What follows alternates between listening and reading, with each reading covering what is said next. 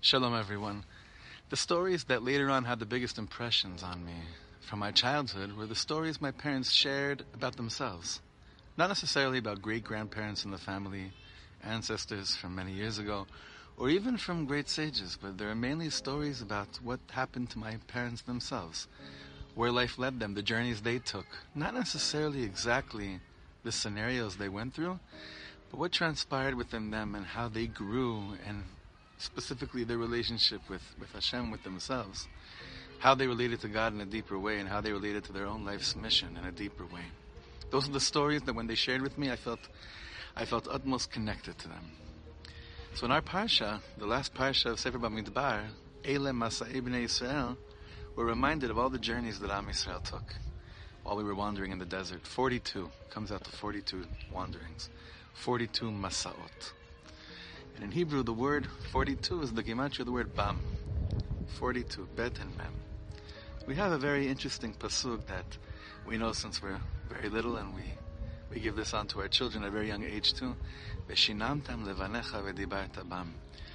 That when you give over Torah to your children, v'dibarta bam. Bam can mean you speak to them, to the heart of them.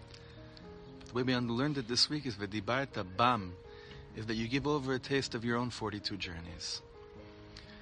The way to really, really give over to our children what it means to have a relationship with Hashem is what kind of a relationship I had from journey to journey in my life.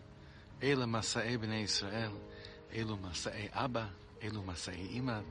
These are the journeys of Abba, of Ima, of mother and father.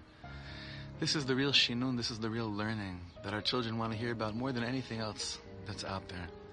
And this is the time, as we're once again being reminded of the Churban HaBayit and getting excited, anticipating the coming of Mashiach Tzidkenu, it seems that a redemptive relationship between parents and children is when parents go there to that place and share with their children what life was like. Not necessarily go and telling your child everything you ever did, but who you became, where you were strong, where you were weak, sharing your masa with your child.